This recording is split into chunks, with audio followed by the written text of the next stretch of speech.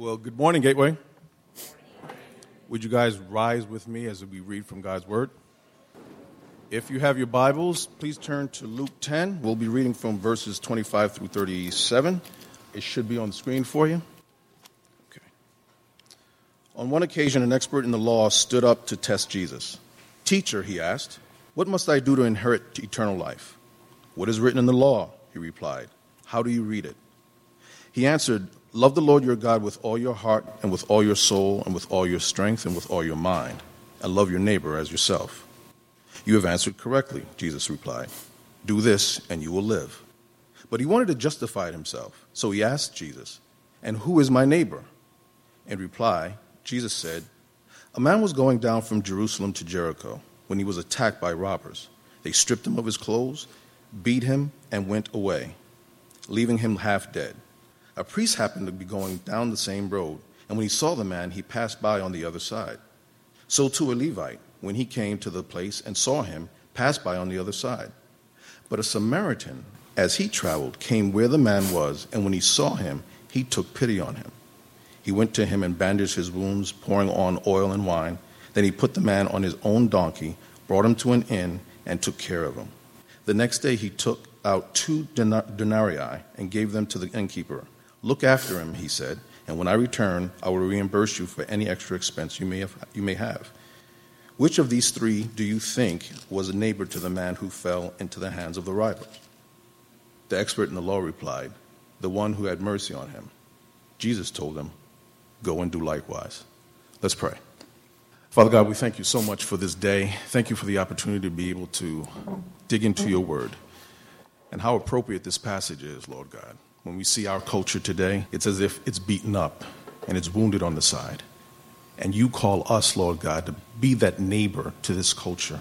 Help us, Lord, to be the agent of change, that agent of reconciliation that Ed was speaking about. So now as Ed comes, we simply ask, Lord, that you empower him to effectively communicate and to teach us how we better do that. We ask this in Jesus' name. Amen. Thank you, Dean. You may be seated. We want to talk about moving from meandering to missionality. And yes, I made that word up. We're talking about what this means for us as individuals, but we're also going to look at what it means for Gateway as a church, and we're going to look at Gateway's mission. And we're going to make an unashamed appeal for you to join us in that process. Okay, so if we're going to live missionally, we have to ask, what is our mission?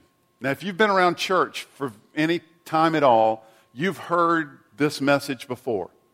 But I don't apologize for that. This is a critically important message for us to be reminded of. This is critically important. It's an essential part of who we are and even why we're here. If you're 96 and you wake up in the morning and say, "God, why am I still here?" This is part of why you're here. If you're 34 and you're struggling with what you want to do when you grow up, this is part of what you need to do when you grow up today. So, if we're going to live missionally, we have to ask, what's our mission? And I want to frame the answer to that question by looking at Gateway's mission as a church. So we're going to read this together. Here's our mission as a church. On 3.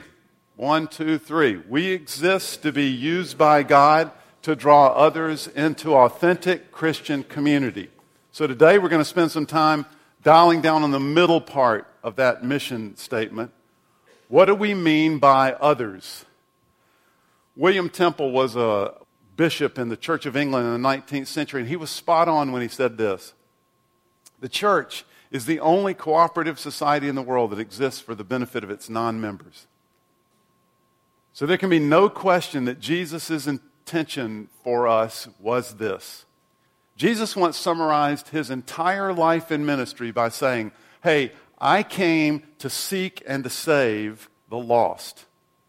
So I didn't come for insiders. I didn't come to create a holy huddle. I didn't come to grab a whole bunch of people just like me and say, "Let's move away and grab one another and just hug." He came to seek and to save those who were far from God, those who were very, very different from himself. Jesus once had a fascinating and pretty famous interaction with a religious teacher Dean read that interaction for us this morning as it's recorded by Dr. Luke.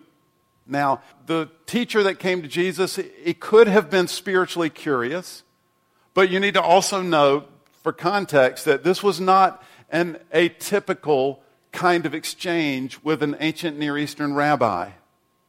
This may have been, for example, just sword rattling. Just let's argue this point of theology for a minute. Hey, rabbi, teacher, what are your high-level thoughts about religion? You know, the big picture, Jesus.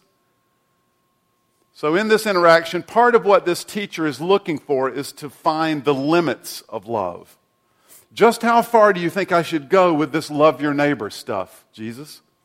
The way he thinks about love here reminds me of the many young couples that have come to Diane and me for premarital counseling over the years. They tell us, of course, they're in love. And when we ask for an explanation, sometimes couples will say something like, "Oh, you can't believe how she makes me feel." Now, this is not a terrible thing. In fact, it's inevitable that a feature of my relationship with Diane is that I'm aware of how she makes me feel. This can be a wonderful thing, maybe essential, but it's not love. The teacher here is looking to Jesus to justify something like that kind of love, which I suspect he's more than willing to offer. Love within limits. Love that comforts and encourages me. Love that where I get something out of it. Love that gets offered to its own kind. Love that's comfortable. But I think he knows that Jesus has something very different in mind. All right, to set us up for the rest of our comments, I want you to watch this little video. It's produced by a church outside of Atlanta, and I think it speaks compellingly to this. So watch this. It's called The Moral Circle. Let's just say this is you. You're the big red person. All these people around you are just the people that you come in contact with. Some are people that you're friends with. Some are just, the checkout person at the grocery store. Everyone has a moral circle. And all that means is that the people that are most central to you there are going to get your most love, and they're the people that you're going to be nicest towards. Okay, how many of you here have waited tables? So you guys know what misery that is. I have waited tables also. Imagine a friend, a family member, somebody you really care about is going to start waiting tables. They go through the whole training process. You get a group of people together. You go, you sit in their section. You're all excited, first night. And they come over and they are just sweating bullets. Right? What do you say to them? "Oh, don't worry about us. Don't worry about us. Don't even worry about it. We don't even need drinks. I don't even like water. It's fine. We're fine. I don't even like this." An hour later, they come over and take your order. You ordered steak. In front of you is cod. It's great. You love cod. Cod's terrific. We're going to eat this. This is going to be great. And then what do you do at the end of the night? You over-tip them, don't you? You over-tip them. Now, imagine that same scenario, and you have no idea who this server is. And they come, and you know what? You ordered Coke Zero, and this tastes like Diet Coke. So you stop making eye contact with these people. You start to do that mental math of the tip going down, down, down. I'm not going to even look at this person. This is ridiculous. We were paying for a good time. What is this? Two different types of behavior from us for two different people.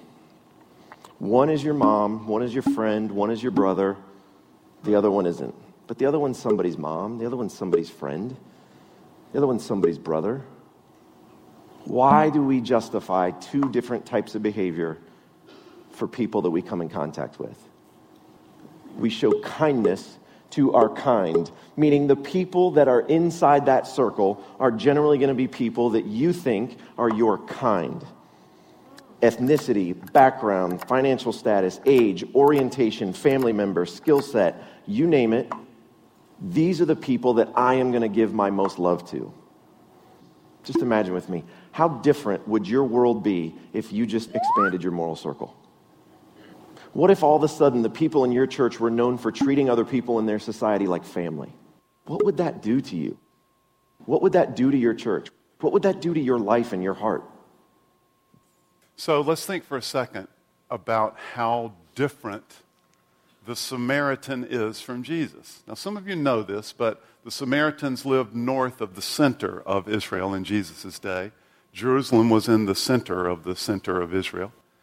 And Samaria was to the north, and Samaritans were half-breeds and were considered irreligious. In fact, for the most religious people in Israel, if you needed to go north of Samaria from Israel, you went around Samaria, which was a huge trip. You couldn't even walk through the territory of Samaria because Samaritans were so other. They were so different they were so not our kind. So Jesus offers this illustration of the limits of love, and the hero is a Samaritan. Again, many of you have heard this and contemplated this before, but we need to do so again. We need to recognize just how radical a thing Jesus is saying here. For those of you this morning who are political liberals, this is like Jesus making the hero of the story a card-carrying alt-right radical who believes poor people just need to get a job and black people hate white people and that's why they're rioting. For those of you who are politically conservative, you need to see the hero of the story is a card-carrying Bernie Sanders supporter who's just left a gay pride parade and he's dressed to the hilt. And Jesus says, when you see that person in need, then go serve. Go love that person. That's who your neighbor is. It reinforces this, right? At the end of his life, the last thing he says to his first followers and to us is, go into all the world. This is in Matthew 28. Go into all the world and tell them the good news. Tell them everything I've told you. Go tell them. Don't huddle. That's what you're going to want to do. But I want you to go. I want you to go to every kind of person and tell them what I've told you. Tell them about God's love for them. And tell them that they have a mission and they're invited into it. So last week we talked about purpose. If you were here, you'll remember we said your life is meant to be lived missionally. You were made for a purpose, and so was our church. We're called together for a purpose. God has given us a mission.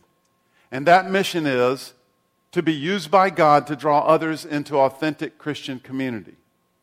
So for each of us personally, that means our lives are meant to be lived out. And in my notes, I have that word capitalized. Capital O, capital U, capital T. We were designed to live with and for others, to get beyond ourselves.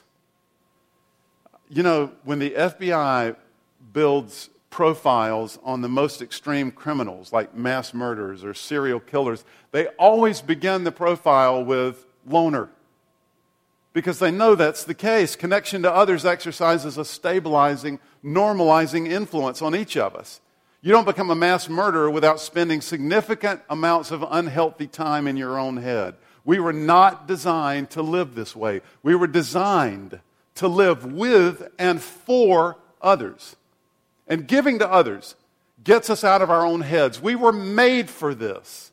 In 2007, the National Institutes of Health conducted a study on giving. They got a large group of people, gave them $100, told them they could do whatever they wanted to do with that $100, and then they wired them and studied their brains in various activities with that $100. So the interesting thing is, the people whose brains most activated the pleasure centers were those who donated part of the $100 and gave it away. When they gave, the pleasure center in their brain was activated. Our life was meant to be lived out. This means that if all of our time and energy is devoted to our own lives and even our own family, then we're living short of God's mission for us. You know, there's a really good chance that the Good Samaritan missed an afternoon soccer game when he was taking care of the man who'd been mugged. This doesn't mean that every time we see a street person in D.C., we're supposed to give them whatever money we have. But it does mean that we can't automatically turn off to those circumstances. We may not do anything, but we need to pause. We need to reflect. I have to share a personal incident. Saturday before last, Tim and Terry Eagle and I were manning a booth out at the Stone Ridge Farmers Market. And we're out there under Dave and Crystal's direction. We were telling people about Stop Hunger Now, trying to get folks to come to Stop Hunger Now, which, by the way, is October 16th. So don't forget to register for Stop Hunger Now. So we were out there with a booth, big sign, Stop Hunger Now. Occasionally folks would come by. You know, it was a little bit slow, but at certain points it would pick up. Somebody would come by. A couple of times, somebody came by and I tried to be obnoxious because people weren't necessarily coming to our booth. We didn't have any food. So a woman came by and I said, "Have you signed up for Stop Hunger Now?" And she looked at me like she wanted to shoot me. So I thought, that's not an effective strategy. I won't do that anymore. So we sat there and let people come, tried to engage them. If they had little kids, I told them the truth. I said, "You really need to sign up for this. They'll have a blast. And they'll get exposed to something that's kind of neat." At the end of the day, it's probably about 30 minutes before we were going to break everything down. This guy walks up to the tent. And later I would tell Tim and Terry, part of what was unsettling for me is how incongruous it was.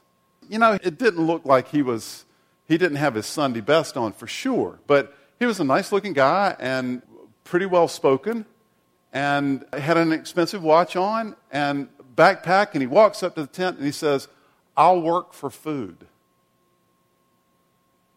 You'll work for food? Anything I can do?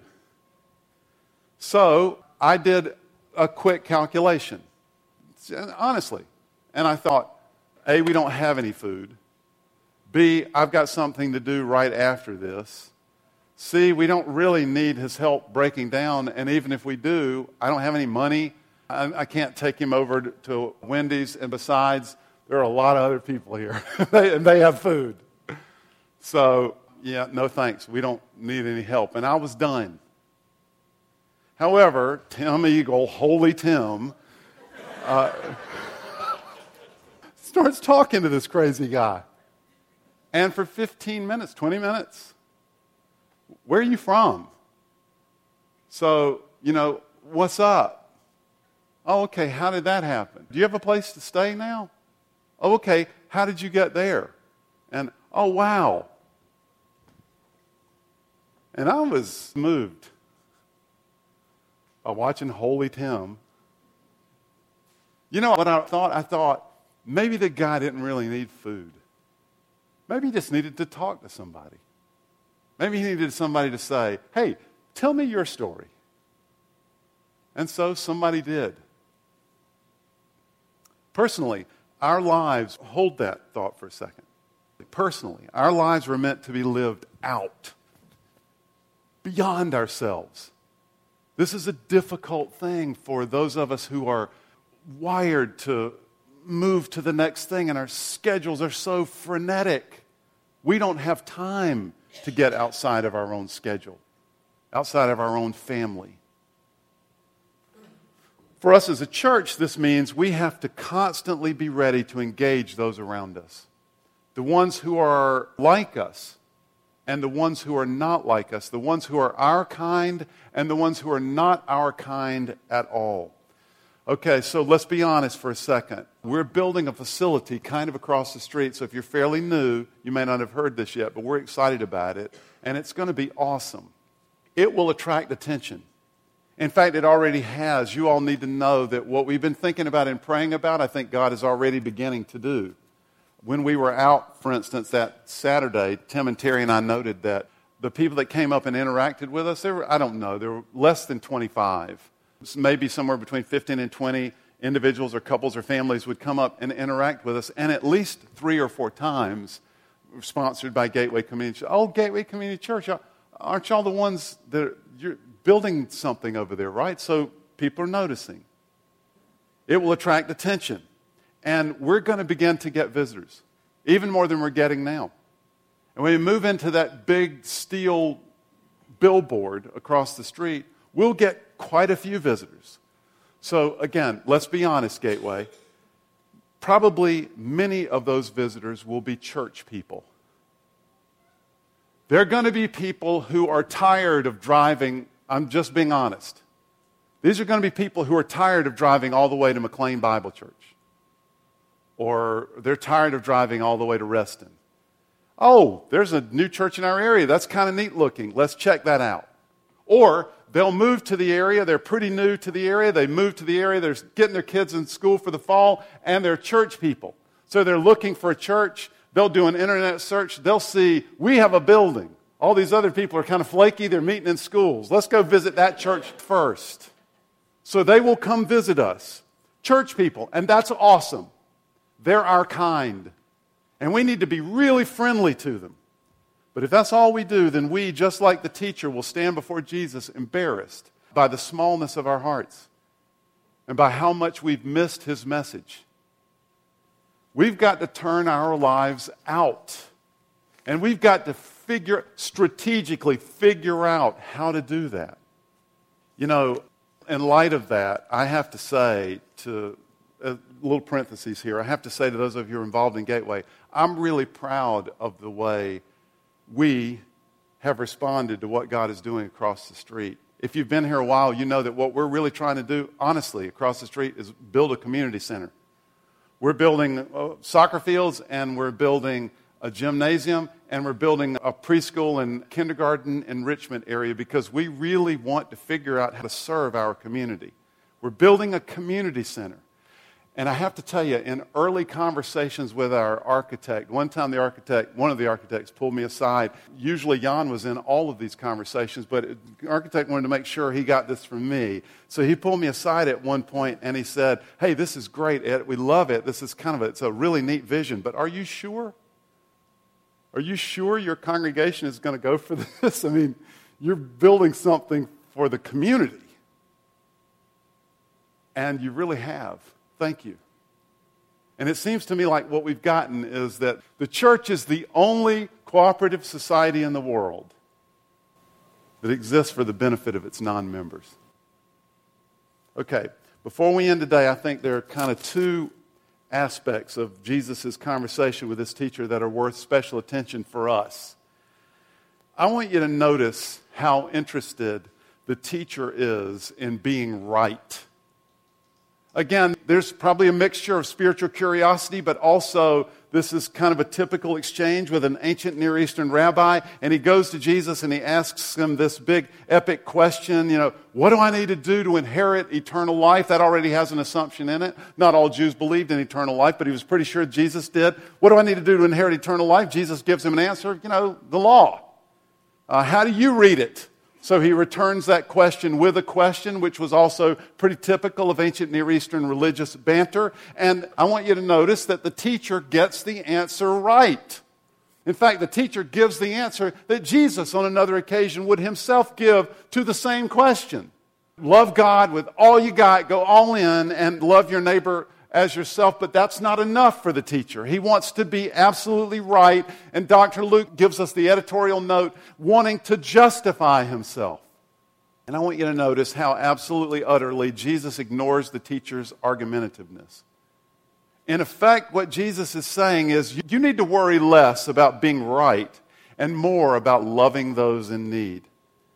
And I think that's an especially important message for us. In the current political environment in America, we need to worry less about being right and more about loving those who are in need. I was reminded as I was thinking about this years ago, having a conversation with a friend of mine, and it turned into an argument about a particular issue. And life of me, I can't remember what the issue was. This was a good friend, and at one point we're getting a little heated, and he says to me, "You think you're right about everything." Listen to my response. Now remember, I cut my teeth on the idea that the point of an argument was to win it, right? I mean, that's why you have an argument. So you think you're right about everything, and my response was, well, of course I do. If I knew I was wrong, I would change my mind. You think you're right about everything too.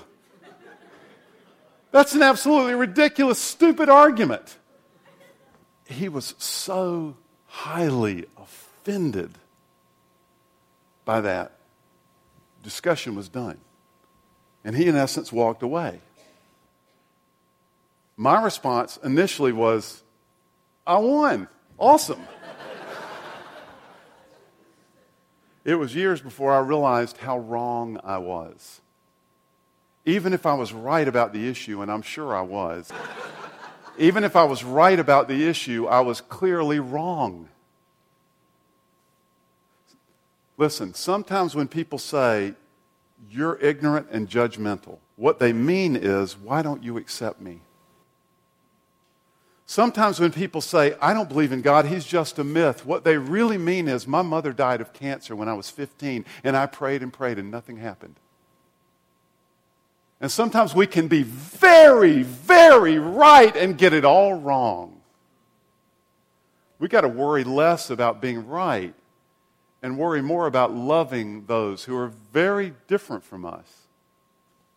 Second thing I don't want us to miss from this interaction, I don't want us to miss how obvious Jesus is. And let's end with this. In reply, Jesus says, let me give you an illustration. A man was going down from Jerusalem to Jericho, which in the day, as I understand it, was a pretty dangerous road. So Jesus has picked this for that reason. Going on this trip, and he falls into the hands of robbers. And they strip him of his clothes, beat him, and went away, leaving him half dead. A priest happened by, a Levite comes along, and then Good Samaritan does the thing that you were supposed to do. But you might have missed what Jesus said. Listen. They stripped him of his clothes, beat him, and went away, leaving him half dead. Leaving him half dead. So Jesus could have said, they kicked him and hurt his ankle, and he fell down by the side of the road and was just trying to nurse his ankle. They punched him in the stomach, took his money, and left. No. Or they could have said, drug him way over on the other side of a hill and left him in the bushes. And the priest comes along and he hears, oh, and he thinks that must be a dead animal, but he keeps walking. No, he's on the side of the road, half dead. Jesus is not asking us to exercise extraordinary powers of perception. Just be aware of the needs that are around you. When you see need presenting itself, love and meet that need. You don't have to be awesome at this. You don't have to be Holy Tim.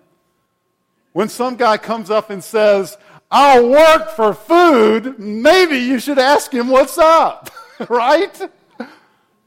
Just take the obvious. This week, when you're presented with need, step into it. I know you're busy. I know you've got too much to do. I know you don't have enough money to help with this. Step in and see what God will do. Invite them in. Let's pray.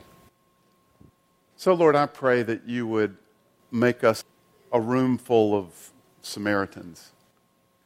We are, Father, most of us, by definition, insiders. We can't even relate to Samaritans, much less become one.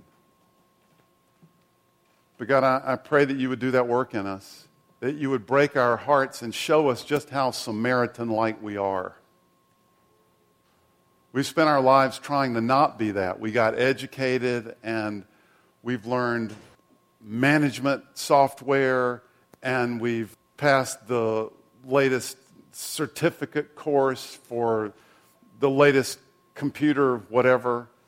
And we've worked really hard at not being Samaritans, God, but it's who you made us. So, Lord, I pray for specifically, I pray for opportunities this week to respond to your word. That you would show us people in need and that you would give us the opportunity to step in. Father, I pray for Gateway as a congregation. I pray that you would pour out your Spirit here and make us a place that welcomes those who are our kind and those who are not. Lord, I pray that you would help us to draw others into what you're doing, into authentic Christian community. Thank you so much, Lord. In Jesus' name we pray. Amen.